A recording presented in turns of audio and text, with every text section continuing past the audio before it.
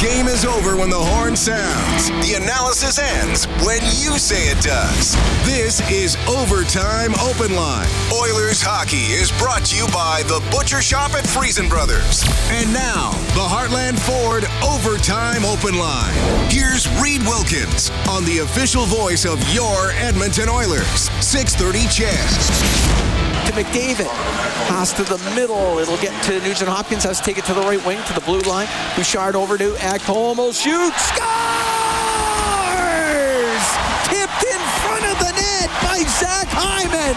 That thing was going wide until Hyman tipped it, and the Oilers have a 4-3 lead. A very deft deflection by Zach Hyman. His 33rd goal of the year is his 5th game winner of the season as the Oilers beat the Arizona Coyotes 6-3 this afternoon. Arizona led it 3-2 after 2, but the Oilers came through with 3 goals in a span of 2:03. In the third period. Kane, then Hyman, and then Kane again. Warren Foegele put it away with a late empty netter. Draisaitl and Janmark had first period goals for the Oilers. Stuart Skinner is your winning goalkeeper with 22 saves. The Oilers are now 33-18-1 on the season. The Coyotes just fallen apart after being pretty competitive until New Year's. They're 0-9-1 in their last 10 games, and they have just 4 wins in their last 20. Thanks a lot for joining us. Hope you've had a great family day, or are having a great family day. 5 minutes before 5. Along with Rob Brown, I'm Reed Wilkins for Heartland Ford Overtime Open Line. Well, Rob, it was a mundane, I guess is the word I'll use, opening 40 minutes for the Edmonton Oilers, but they pretty much just overwhelmed Arizona in the third period. Well, Arizona's not a very good hockey club. Their record says that. That's, I believe they set a record for longest losing streak today in the history of the franchise. So the Oilers kept it close because Arizona's not that good. And in the third period, when the Oilers finally turned it on, the Arizona Coyotes had absolutely zero match ability. Back to Mullet Arena. Here's Oilers head coach Chris Knobloch. 3 goals in less than 3 minutes for your group in the third period there to be able to mount that comeback. What can you say about the response that they had?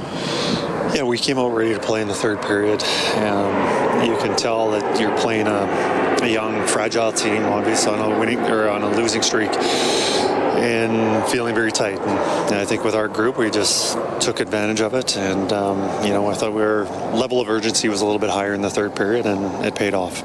What did you like about seeing Ryan McLeod alongside Leon Draisaitl and Evander Kane with that little bit of line switch-ups?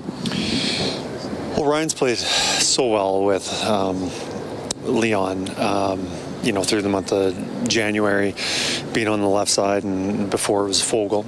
But I think a lot of it is not only having the confidence of making plays, but also having the speed to break up plays and get in on the forward check, to recover the puck, and does a lot of those little things really well. And it paid off tonight. First time at Mullet Arena. What can you say about the atmosphere here? It's exciting. It's a smaller arena. It's like NHL caliber, just miniature sized, a little bit smaller. But I think it was a great atmosphere. What was it like for your team now to win back-to-back games as you've sort of been going a little bit back and forth, but to put maybe the start of a streak together? Yeah, we talked about that, how we didn't have back-to-back wins for about 3 weeks. And, one of those weeks was All-Star break, but good teams are able to put together long streaks, and good teams also don't put long losing streaks together. So, obviously getting back-to-back feels good, and we just want to obviously build on that. When you are making line changes, you don't make a lot, but it seems like when you do, because you don't do it often, it seems more important. Are you thinking about that kind of through the course of the game, or you come in the second intermission with your coaching staff and say, okay, let's do this, or we should do this? Usually you're thinking about what's worked in the past and who's playing well at that moment, and it's good for the coach to be prepared, but also it's not a good sign if the coach is too prepared and has a backup lineup, and you want to, I don't want to get in the habit of changing things up, but I think the way after the second period, we got outplayed in the second period. We're slow to pucks. They really carried the play in the second period, and we just needed a little something to change things up. Thanks, Chris. Thank you. Now with by an airport? Like, are the interviews by a runway? I don't know. I know the arena's small.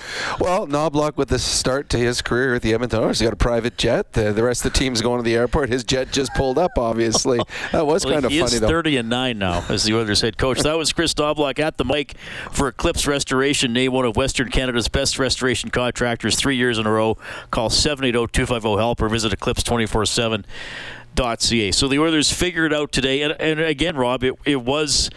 the Oilers weren't great in the first period. I don't know if Arizona was either. Edmonton got out of it with a 2-1 lead. But another bad second period by Edmonton. It didn't cost them the game tonight. But, man, oh, man, they were outworked, outchanced, pretty much out everything in that second period. Well, the part that would bother the coaching staff was they were outworked, and it was all over the ice. They were getting their pockets picked. They weren't getting pucks in deep. Defensively, they were misreading, and every 50-50 battle went Arizona's way, so it was not good. The Oilers were fortunate. It was Arizona, a team that, as you saw, was very fragile in the third period. They came out hoping to win a game. Arizona did. They didn't come out trying to win the game in the third, and the Oilers took advantage of it. But the one thing the Oilers can do is they're capable of coming back. They've got guys that can put the puck in the net, and whereas teams like Arizona need 5, 6, 7 good chances to score a goal, the Oilers don't. And the Oilers started putting pucks on net. They started testing a goaltender in his first NHL start. The goal that Evander Kane scored from distance, that probably doesn't go in most nights against most goaltenders, but it was an inexperienced goalie in net, didn't play it as well as he should, and all of a sudden the Oilers are coming. There were some nice goals. The Hyman tip, that was really smart play by Ekholm. He threw that puck. If Hyman misses the puck with the tip, that misses the net by 3 feet. You shoot, Ekholm is shooting for a stick. He's not shooting the puck on net. And that one, the goalie has no chance.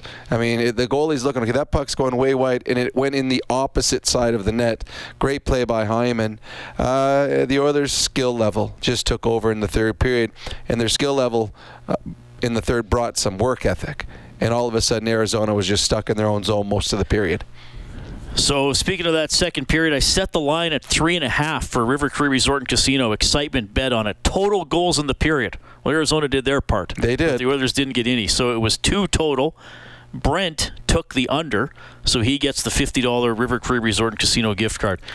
Knobloch was asked about his first experience coaching in Mullet Arena, or perhaps the Edmonton Downtown Community Arena. I guess that's not as big as Mullet Arena. It'd be close. Closest thing I could, it would be almost like having a game at Clare Drake. Well, Clare Drake would be a little over half the size of Mullet, but I mean, but anyway, it's embarrassing. That aside, the size is one thing. You heard the crowd in the third period. I mean, we can't say it sounded like an Oilers home game because a few thousand fans won't sound like 18,000. But man, oh man, like Knobloch must have been thinking, wait a minute, am I supposed to have a last change? Like, everybody's cheering for us here. Yeah, no, it's embarrassing for the National Hockey League. They're playing in this arena.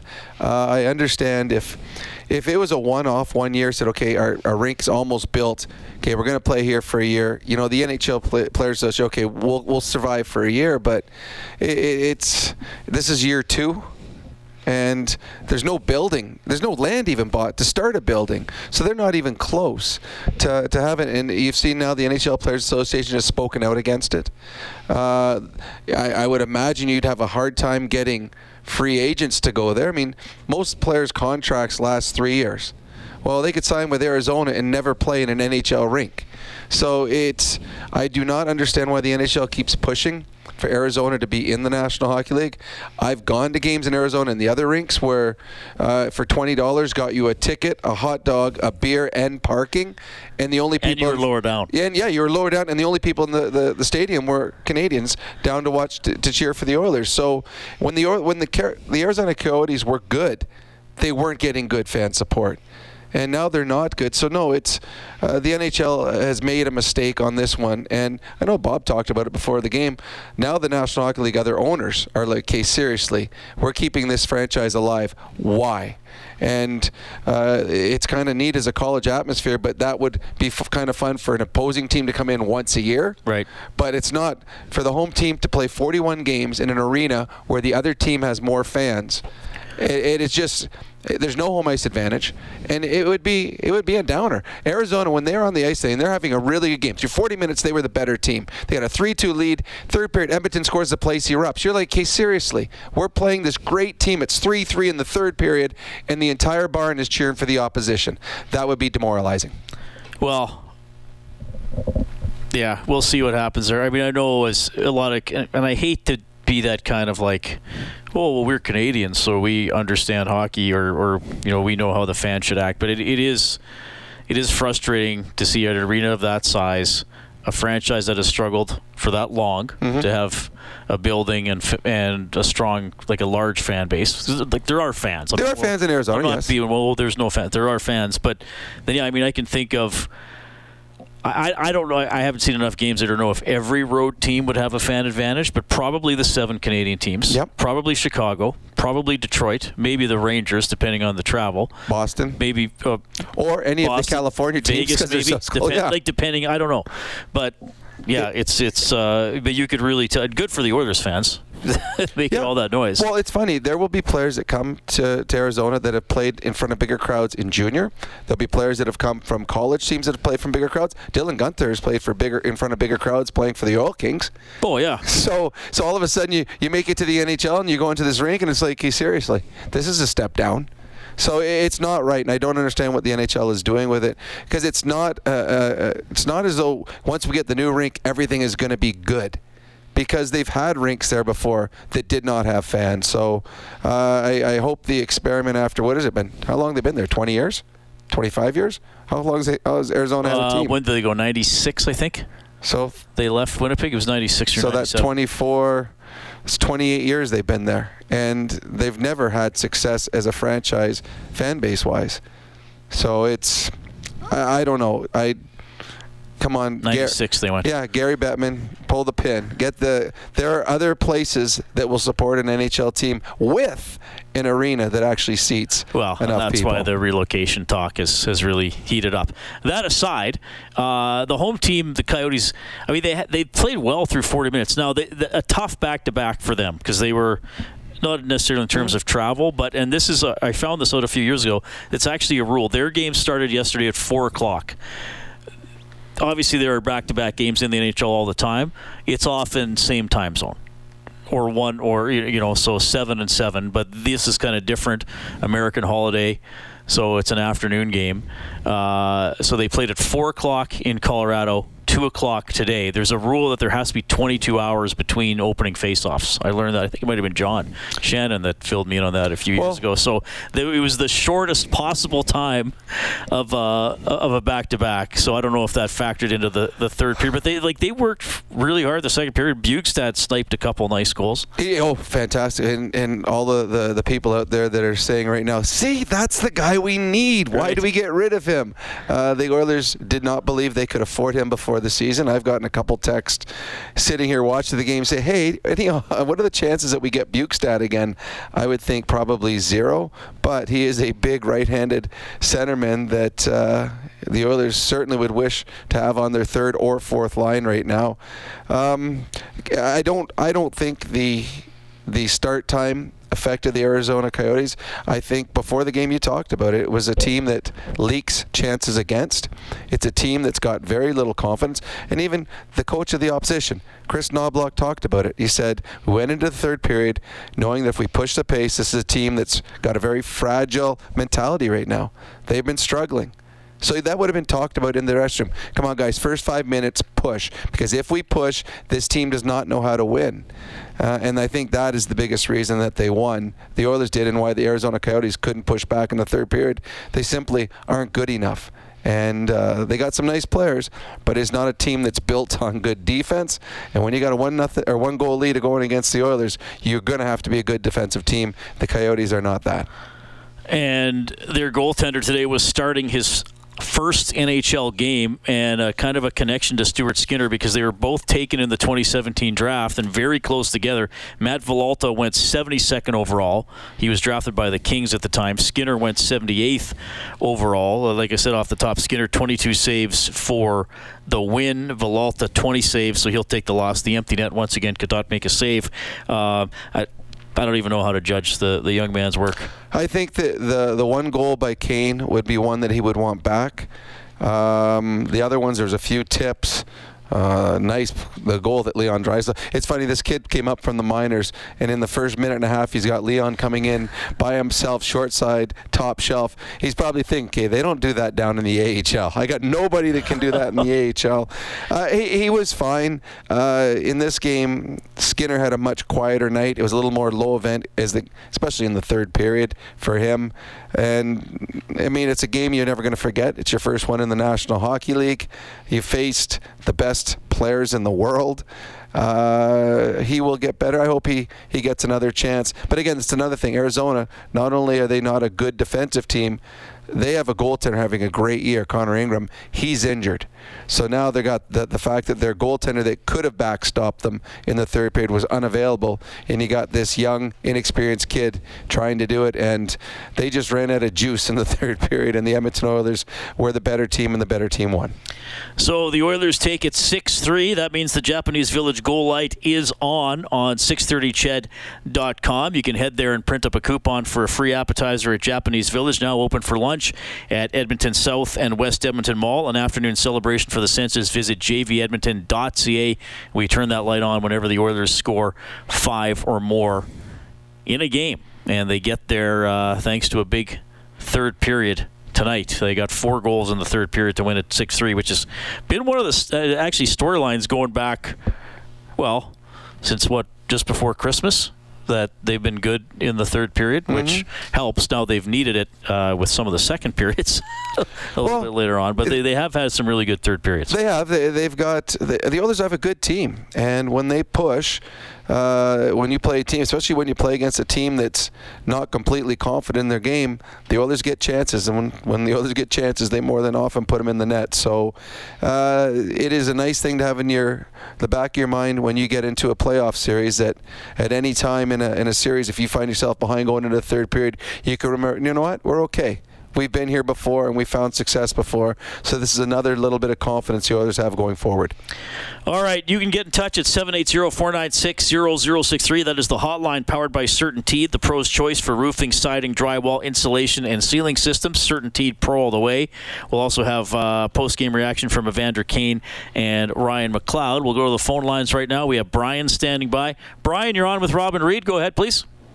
Hey, guys. Well, we pulled another one out. I don't know if the plan of attack of keep it close in the first, not shop for the second, and win it in the third is going to win a Stanley Cup. But, hey, it's working so far. But main thing that I'd like to ask you guys your opinion on is in regards to, like, with Arizona and relocation and things like that.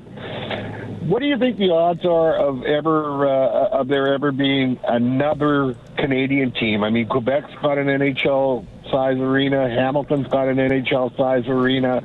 And yet they keep talking about Atlanta, which has already had 2 strikes against it. Yeah. Houston, I don't understand why they don't look at these. Quebec had solid crowds, and there was a good rivalry between them and Montreal. Yeah. The odds are, man, that's a good question. I think, what are we at now, 32? Yep. I think the league would probably have to get to at least 36 or even 38 for there to be a team in Quebec, personally. Salt Lake City's talked about. Houston's a pretty large city that doesn't have a team, and they've had hockey there for years too in the minors. Kansas City comes up. Yeah, sometimes like Portland is even coming up right now. That's not a big place. I get the whole Quebec City thing. It just seems like the focus would be other large American, not just people markets, but TV markets. Yeah, but I agree that it should be. I'd love to see another Canadian team, and we've had John Shannon talk, and he talks about how a lot of the viewership and a lot of the income revenue comes from the Canadian teams. I don't understand how Toronto doesn't have 2 teams. Now that would be something. That's an interesting discussion, because Toronto certainly would be able to support 2 teams. New York's got 3. And we're bigger hockey fans up here.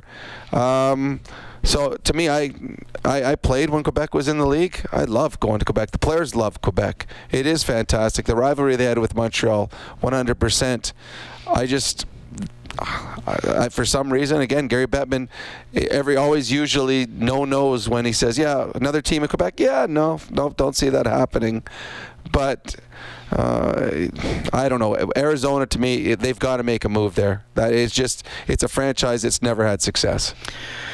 Yeah. I don't even know if Quebec would be if they got to 36. You might have to go to 38 or 40. In all honesty, I'd go a second Toronto team the before. Second Toronto one, or say Hamilton, for example, isn't it? I remember, my buddy Jay Onrad used to say this to me, but this was about 20 years ago. He would make this argument that he would say there should be a second team in Toronto because it's a big city. Mm-hmm.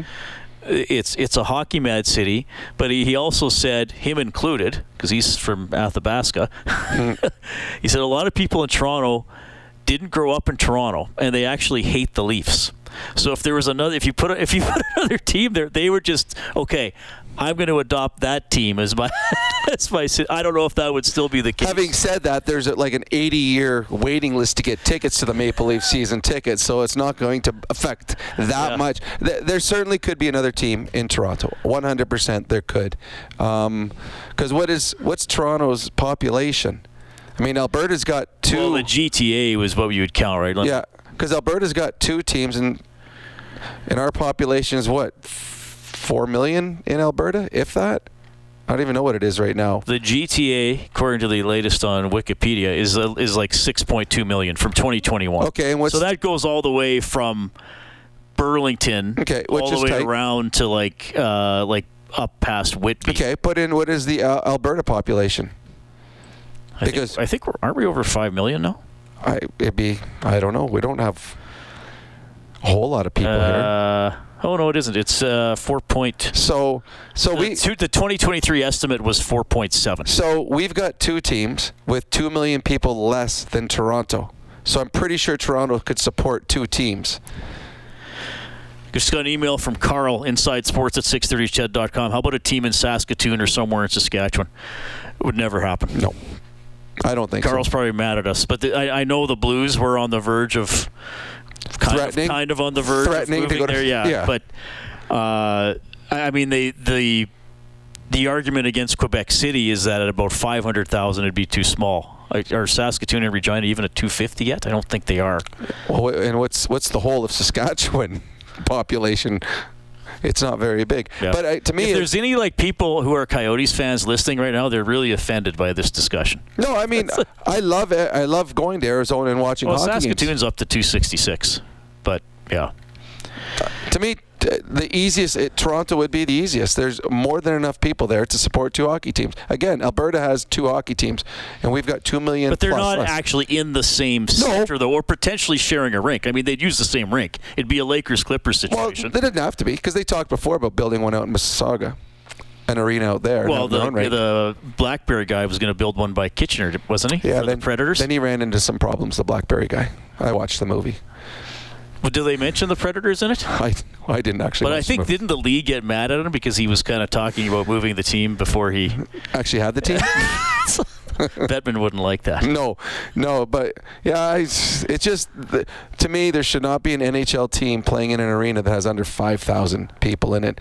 And for the like you said, unless it's we've seen NFL teams go to a college stadium for a year or two while they're but their college teams are massive though. They have 50 to 100,000 people too, so it's not like it's a drastic. There's a lot of college stadiums are bigger than the NFL stadiums. This is a franchise that, again, we don't even know when they're moving out of this arena. Like, it's not even close. So... Well, that's the thing. How long was it? Shannon or Craig Morgan that said that on the Face-Off show? How once you have the land, how long does it take to build a rink? Like 3 to 5 years? Yep. And you don't have the land. And I mean, they still don't have approval. Like, it's a mess that's been going on for a long, long time. But they're not asking for your and I opinions, unfortunately. No, they aren't, Rob. We're offering them. They're just not asking for them. I'm looking up the population of Regina. 226. Yeah, Saskatoon's bigger. So that's 500,000 people in the 2 biggest cities in Saskatchewan. Saskatchewan, unfortunately, will never get one, although I do have a feeling that if Saskatchewan got a team, they would support it well. Yeah, but that's a lot of percentage of the population to all of season's them. tickets. All of them are going to have to go to every game. All right. The Oilers win 6-3. That is a $600 donation, courtesy James H. Brown Injury Lawyers. When accidents happen, go to jameshbrown.com to 630 Chet Sounds Anonymous. James H. Brown giving $100 every time the Oilers score. As Kane got a couple in the third, he's up to 21 on the season. Hyman got his 33rd. Fogle got his 11th in the first period. Draisaitl is 27th. Janmark is second of the year, first one since November 28th. Bjugstad had 2 for the Coyotes, both really good shots. And Keller, not Keller. Yes, it was Keller. Pardon me. They got the power play goal. Power play update for Conlon Motorsports. They'll help get you out there. Visit one of Conlon Motorsports' 4 locations across Alberta or online, conlonmotorsports.ca. So both teams 1 for 2 on the power play. Again, Oilers give up yet another. It's a pretty goal. They've given up 2 in a lot recently, but they 2 power play goals against in a lot of games recently. Just 1 today, but again, just 50% on the PK. Yeah, the PK wasn't, and Arizona moved it around well. They actually moved it around well in the second power play. I think they should have pulled their goaltender for the entire second power play goal. Opportunity when you're down 2 goals late in the game and you have generated nothing. But yeah, the Oilers' penalty killing again is. It was so good and such a big part of their winning streak, and it has gotten so cold. And again, they're going to have to they're going to have to tinker with it a little bit. Teams are finding things that you can do against it. There was a lot of cross box passes, and when those ones go back and forth, that's where the goaltender loses his stance. He loses his angles, and on the goal that Keller scored, I mean, Skinner was looking straight up the ice. Keller had a big chunk of the net to shoot at because the puck was moving so quickly. So yes, the Oilers' penalty killing is going to have to get a lot better as they're going to start playing some better hockey clubs that will take full advantage of a poor penalty killing unit. Lines got moved around again, and now we're seeing this because the team isn't playing as well as they were during the long winning streak. So the big line, if we call it that, of Nugent Hopkins, McDavid, and Hyman was back together. McLeod, Leon, and Kane were together, and they had a good period. Fogle, Holloway, and Perry were together. Probably start the next game that way. Well, the thing that I've noticed in the last little while with the Oilers' last 4 or 5 games, even the games they won, the Oilers' only offense was coming from Connor and Leon playing together. And Bob said afterwards, when I talked about they've given up 3 straight in 7, he goes, yeah, but they're 4-3 in those games. Yeah, the Oilers don't want to be a 4-3 hockey club, and with some of those games against poor teams, they want to be a team that goes 5-1-1 or 5-2, and they got to be better defensively. And the Oilers weren't great defensively. They're giving up 3 a game, and they're getting all their offense from Connor and Leon. For them to be a good playoff team, Connor and Leon have to be on separate lines. Tonight in the third period, they did that, and all of a sudden, 2 lines created offense, both the McDavid line and the Leon line, and that's what they need going forward. Evander Kane with 2 goals was the first star, former Oiler Nick Bjugstad with 2 goals. The second star, Evan Bouchard, was picked as the third star tonight as he chipped in with 3 assists. Rob and I give out a 4th star for Jandel Homes, Alberta's premier modular home retailer. I'm going to go with Leon Draisaitl, 1 goal, 3 points, +1, 70% in the face-off circle. A good night, and probably the prettiest of the goals for the Edmonton Oilers tonight. Leon had a good night. All right, let's go to 780-496-0063. We have Chris standing by. Hi, Chris. Go ahead. Hey, Reed. Hey, Rob. How are you guys doing today? Quite well. Well, funny how the game plays out, I guess. First period was fine. Second was pretty ugly. And then the fourth, you kind of come back. And, it's funny, even despite the second period just kind of being very iffy, I don't know, maybe just me, I wasn't really panicking that much. Like, there's people definitely stressing out way too much of here we go again kind of thing. But, you can never quit the team out. And I tell you, quite as 3 points I feel like I saw from Bouchard today, which was not a bad thing. It's funny how he kind of just snuck 3 assists in, and you think, oh, wow, he had already again just continuing his point streak and still looking really good. I was actually going to ask you guys, because I know you guys were talking a bit about the Coyotes, and the relocation stuff, it's still a fascinating conversation because I agree. I think there could easily be a second Toronto team. Not from Toronto, but I would definitely root for that team over the Leafs. That's just my personal take. Right. And, I don't know. I mean, I think Quebec City definitely could have the team back. I think the biggest thing has always just been, I think the sponsorships part. 'Cause there's never a question about, whether the fans can fill the building. You could have it sold out every time, but I think it's just, I think just the corporate sponsorship side is a big thing that would hold it back, unfortunately. And you know what? I think as well, I think Gary's looking at the league about, it wouldn't shock me if there's going to be 30 teams just in the U.S. by the time we get that in the next, I don't know how long the time frame would be, but that's how I see it going. But I just wanted to give my thoughts on that. But, you guys have a good family day. Yeah, you too, Chris. A good call, and I'm glad he brought that up because Rob and I were kind of focused on population, attendance, passion for hockey.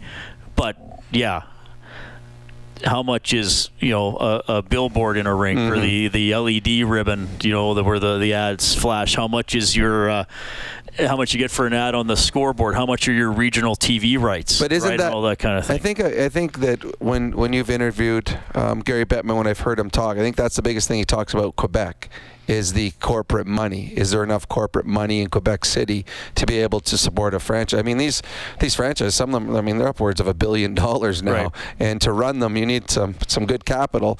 I don't know. I know the gentleman just said 30 teams in the States. I don't think we're ever going to get there because now the league would have to be 38 teams. 30, I just don't know if there's 30 cities in the States that could support hockey. I don't know. Well, but I would have thought that I wouldn't have thought at 32 we'd be talking about 33 or 34 so soon. Potentially, because again, there could be a relocation. Not an expansion. I think it'll be relocation. I played in Salt Lake City. They used to be in the minors when I played there. It was a fun town to go to. They had a nice rink then. I don't remember there being a huge fan support for the team down there when I played there, as opposed to some other cities in the minors that I played in. But the biggest thing is, and the Players Association talked out about it.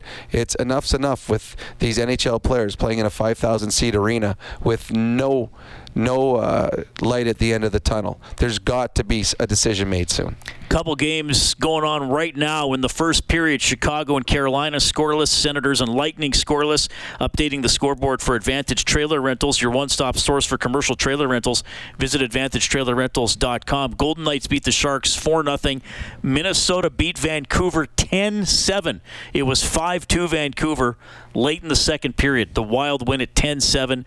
Monahan has a hat trick for the Jets, but they lose 6-3 to Calgary. The Wings beat the Tentacles 4-3 in overtime. Maple Leafs knock off the Blues 4-2. Bruins over the Stars 4-3 in a shootout. And Anaheim wins 4-3 in Buffalo. The Oil Kings today losing 9-7 to Medicine Hat at Rogers Place. Okay. We're going to get to more of your phone calls. I know we got a couple people on hold. Just hang on there until after the news. You'll also hear from Evander Kane and Ryan McLeod.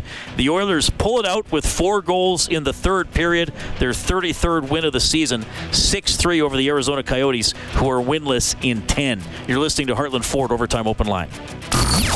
Oilers hockey is brought to you by the Butcher Shop at Friesen Brothers. This is the Heartland Ford Overtime Open Line on the official voice of your Edmonton Oilers. 630 CHED.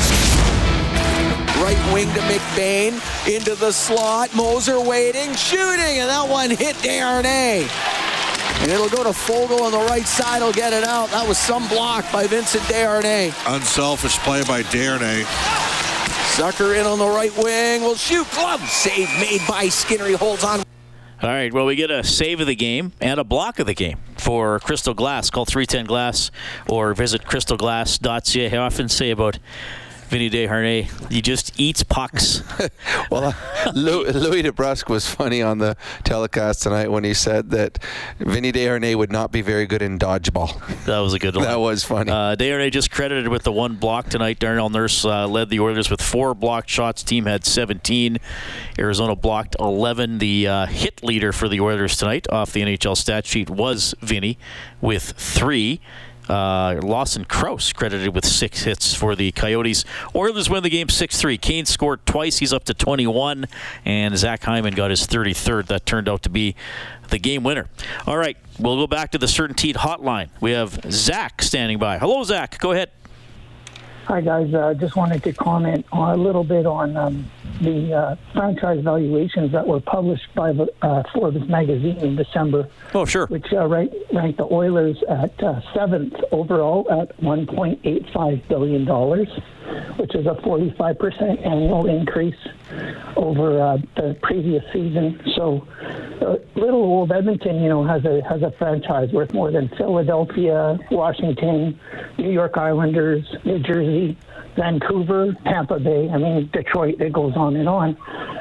And if you look at the valuation according to Forbes, a big portion of that valuation is based not on corporate sponsorship per se, but on the stadium value or the stadium deal, which is $4.91 million. So basically the Oilers stadium deal is worth about the equivalent of the Phoenix Coyotes. Right. Yeah, thanks for that. I'm just looking at that article now, and that's a good point. I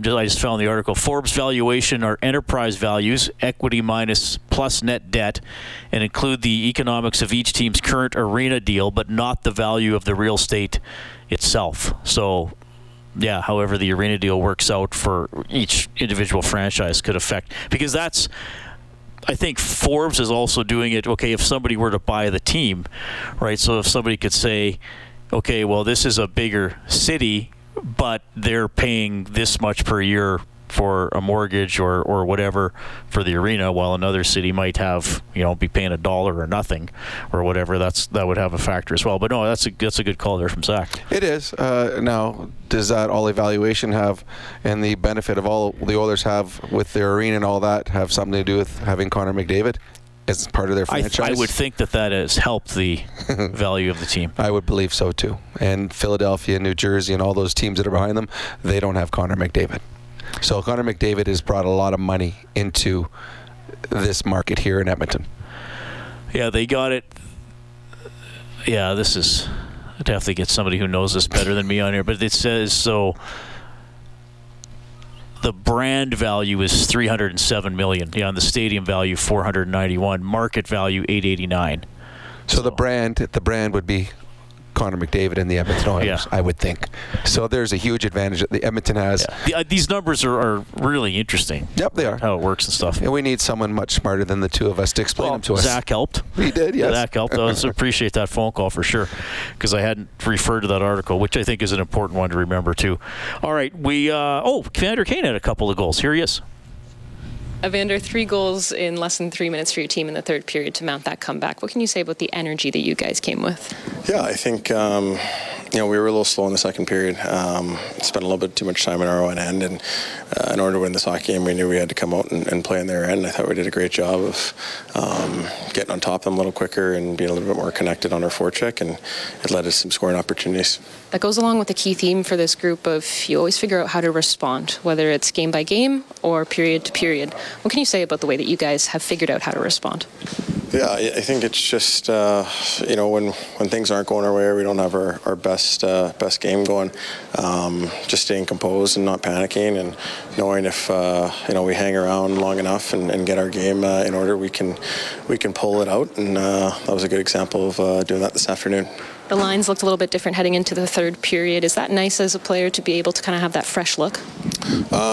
Yeah, I think, obviously the first 2 periods there wasn't a ton of offense created. We had the 1 goal on the power play there, and then just the 1 even strength goal. And, we've both the line switch-ups, both units have played together for long stretches during the season, so it was nothing really new for us, but obviously gave us a bit of a spark and paid off. What can you say about the atmosphere here at Mullet Arena? Yeah, I mean, I don't know if I've maybe played here 3 or 4 times, but the Oil fans travel well, and it was great to see them supporting us tonight.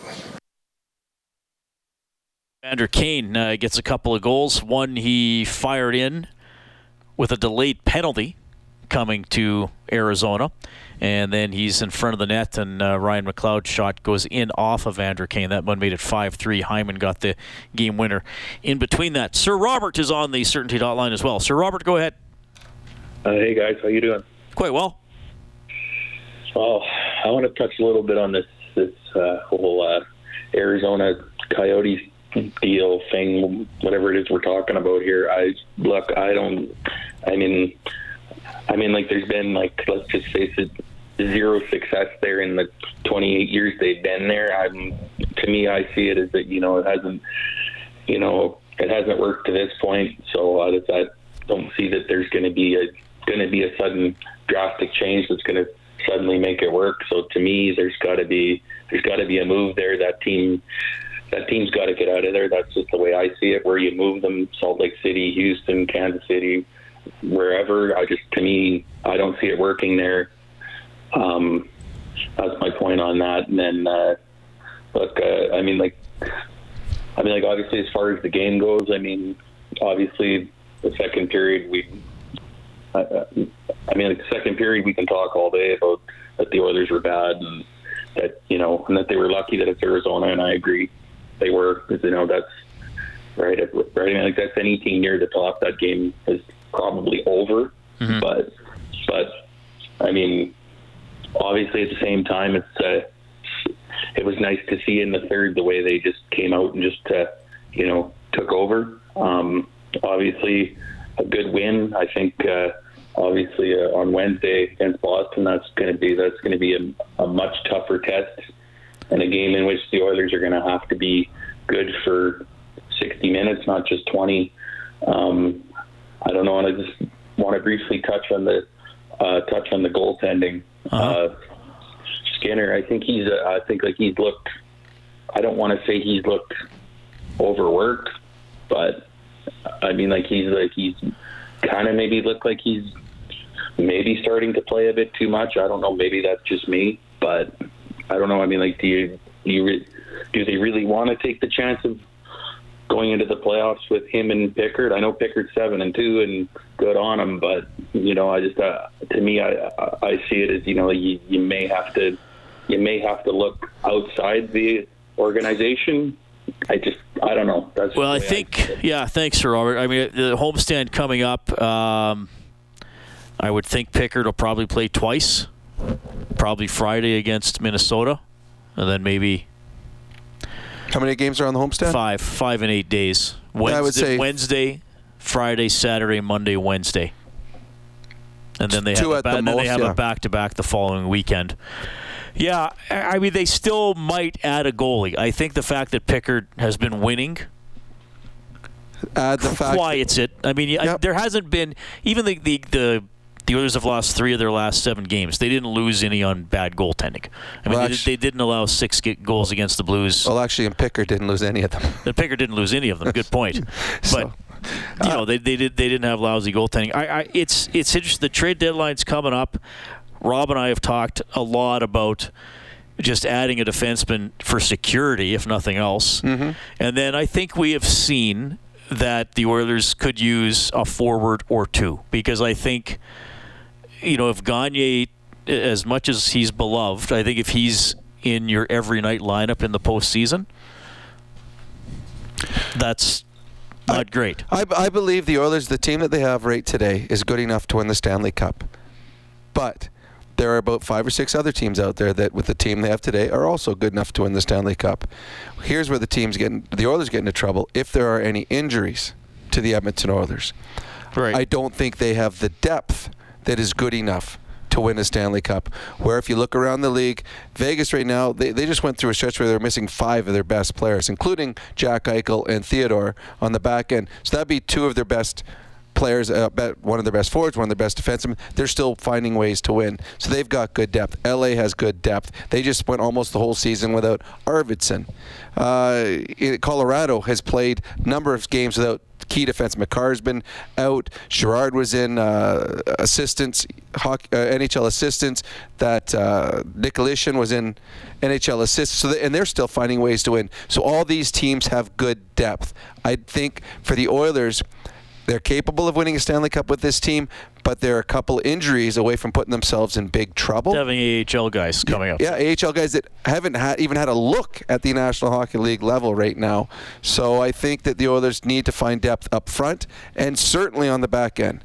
Because right now, I don't know if Philip Broberg is capable of being a good contributing player in the playoffs. And the reason I say that is we have not seen him in the National Hockey League in quite a while. So I think I would want an experienced defenseman, preferably someone that's had nice runs in the National Hockey League playoffs, someone that you can fit in there and you don't lose a whole lot. I think if Philip Broberg goes in for a Nurse or an Ekholm, it is a big drop-off in skill level, but also in veteran experience. So that's where I would look for the Oilers. I don't know if getting another goaltender is on their radar. They've got Pickard, who has been played well. He's won 6 straight. They've got Campbell, who's playing better in the minors. They got Rodriguez having an outstanding season in the minors. I just think there's other areas that the Oilers need that are more important right now than a backup goaltender who may not even play a game come playoff time. 6-3, the Oilers win in Arizona. We have Derek standing by. Derek, thanks for calling. Go ahead. Yeah, thanks for having me on. Appreciate it. Hey, I just wanted to touch base here and just say my opinion is we should trade Connor Brown to a team that has the salary cap space to pay him out this year so it doesn't count against our overage bonus for next year. I don't know if can they do that? I honestly, I don't think they can do that. No, I don't know, and maybe you know better than us, but I don't think you can do that. You can trade away a guy's bonus. The way I understand it is that it counts against next year's cap. Yeah, I don't think the Oilers have any choice in that one. I think that's one they're eating no matter what. I can see why you're saying it. Did you read anything else on that, Derek? Well, that's just the way that I understood. I just understood the Oilers have to pay him next year because they don't have the salary cap space to pay him this year. And I'm not 100% sure either, but I do think it'd be awfully interesting to look into it to know for sure, right? Well, I think they would certainly have looked into it, especially with the way things have gone.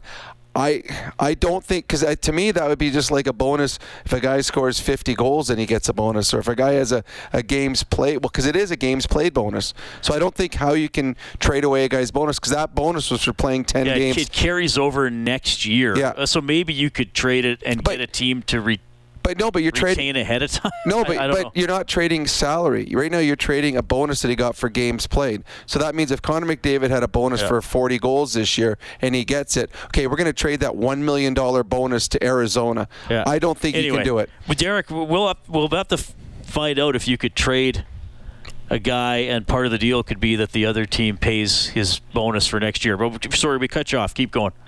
No, that's all right. That was kind of my main thought because it crossed my mind. Then I was like, you know what, I would love to know that for sure, right? And then also the other thing was just, do you guys think they're going to buy out Jack Campbell? Because obviously what they're doing right now, they can't keep doing it forever and just leaving him in the minors for his whole contract. What do you guys think how that's going to play out? I think if they can't trade him, that yes, they will buy him out. I do believe that. I think they would love to be able to trade the whole contract away. They're going to have to sweeten it up and give something with Campbell for you to take it. But I do think that would be their choice. I just don't know if a team is going to want to do that. But yes, he will not be here next year. I do not believe, and I do not believe his contract will be here other than what they buy him out of. Yeah, because you look at what they've accomplished without him in the lineup. I mean, and you think, hey, what could they do with another $4 or $5 million off the books, right? Like, it's quite impressive what they have done. We talk about the Kings not having Arvidsson all season and how deep they are and what they've accomplished, but it's like, what could we do with another $4 or $5 million off the books using it in a better way, right? Mm-hmm. Well, how much would they have to eat though? That's the only thing. Is it better than buying him out too? Right? If you're going to retain some money and give up assets, is it better just to buy him out and you know what I mean? Not have to give up those assets if you're still going to have money against the books? Because if they bought him out in the off season, his cap hit would vary between 1.1 and 2.6, but then it goes for 6 years, not 3. So. And why would it vary so much? What's the difference? There's some kind of I don't know how to explain how it's calculated, Derek, but because the buyout is over double the length of the contract, right? Yeah. And then they calculate it, they spread it over the years a little differently. So, like, the cap hit next year would be 1.1, and then in the third year it would be 2.6, and the final 3 years it would be 1.5. And also his base salary is different every year. Oh, yeah, that makes sense. Okay, so it's something to do with that and anything. Yeah. But, that's going to be really unfortunate that they are going to have that for Connor Brown and possibly, a Campbell buyout or a retention or something, for sure. Yeah, 100%. All right. Yeah, no, 100%. All right. Well, hey, I won't keep you long. Just one more quick question for you, if I may. If they send down Pickard in the playoffs for whatever reason and bring Campbell up, I know there's no salary cap then. Can he still get claimed on waivers in the playoffs, or is that just a regular season thing? What was that question again? Sorry. I think that's just the regular season, but I don't think they would bother sending him down in the postseason. Who's that? No, I don't either. Pickard. I don't either. I was just curious. Okay, thanks, guys. Appreciate it. Love the show. I listen all the time. So yeah, appreciate that. Yeah, no. Once the trade deadline comes, then guys can go up or down. There's no waivers anymore. All right, we will get to Ryan McLeod. Oilers win 6-3 in Arizona. This is Heartland Ford Overtime Open Line. Live Oilers hockey is brought to you by the Butcher Shop at Friesen Brothers. This is the Heartland Ford Overtime Open Line. Here's Reed Wilkins on the official voice of your Edmonton Oilers. 630 CHED. To Draisaitl. He's up the right side. Goes to the right wing corner. Into the slot. McLeod. He'll shoot. Scores! Ryan McLeod snaps it home from the slot. And the Oilers are up 5-3. They said maybe Kane deflected the puck. Okay. Yeah, they gave that one to Kane. Oilers win 6-3 on the road against the Coyotes. I just messaged someone who I trust in these matters to Derek's question. Could the Oilers trade Connor Brown and have that other team take his bonus as onto their cap penalty for next season? And the reply I got is there's been conflicting info on that, but the most likely is no. Wherever Brown earns the bonus is stuck with it. Montreal has Monahan's bonus that he hit there before the trade. So it's unlikely the Oilers could trade Connor Brown and somehow get that cap penalty, go on to another team for next year. So hopefully that helps a little bit. All right, here's Ryan McLeod. Ryan, your team comes up with 3 goals in less than 3 minutes in the third period to mount that comeback. What can you say about the energy that you guys came with? The first 2 didn't really go our way. I think we had a pretty good start to the game, and then we kind of took our foot off the gas. But we came into the third, we played simple brand, and that's when we have success. And we got a couple of goals, and that was huge. And we just kind of rode the rest of the period. We saw a new look in the lines. Yourself coming up to the second line alongside Leon Draisaitl and Evander Kane. How much did you enjoy that opportunity? It's great. It's always so fun playing with those two. They're so big and strong, and they get you the puck in great areas. So just trying to use my speed and get open, and lucky to get a couple. You drew that penalty that leads to Kane's snipe, and just what did you make of your third period there, and how overall your team just kind of battled back in this one? Yeah, it was good. Like I said, I think just we went back to playing simple and playing faster, just kind of standing around watching the play all night. And in the third, we kind of started playing our toes a bit more, and it paid off for us. How much did you enjoy the energy at Mullet Arena? Plenty of Oilers fans around. Yeah, it was great. It was actually super rowdy in here. A lot of fun, a lot of fans in the hallways yelling. So it was a great experience. My first one, so it was really fun. That's Ryan McLeod. Helps the Oilers beat the Arizona Coyotes 6-3. Oilers were down 3-2 after 2. Got 3 goals in 2 minutes and 3 seconds. Then Fogle added an empty netter as they get the victory. Our next game broadcast, presented by the Butcher Shop at Friesen Brothers, is Wednesday night. The Oilers host the Boston Bruins. It'll be Oilers Now at 5. The face-off show at 6:30. And the game will start at 8. Big thanks to Angie Quinnell, doing great work as our studio producer this afternoon. On behalf of Rob Brown, I'm Reed Wilkins. Thanks for listening to Heartland Ford Overtime Open Line. 6-3 win, Edmonton over Arizona.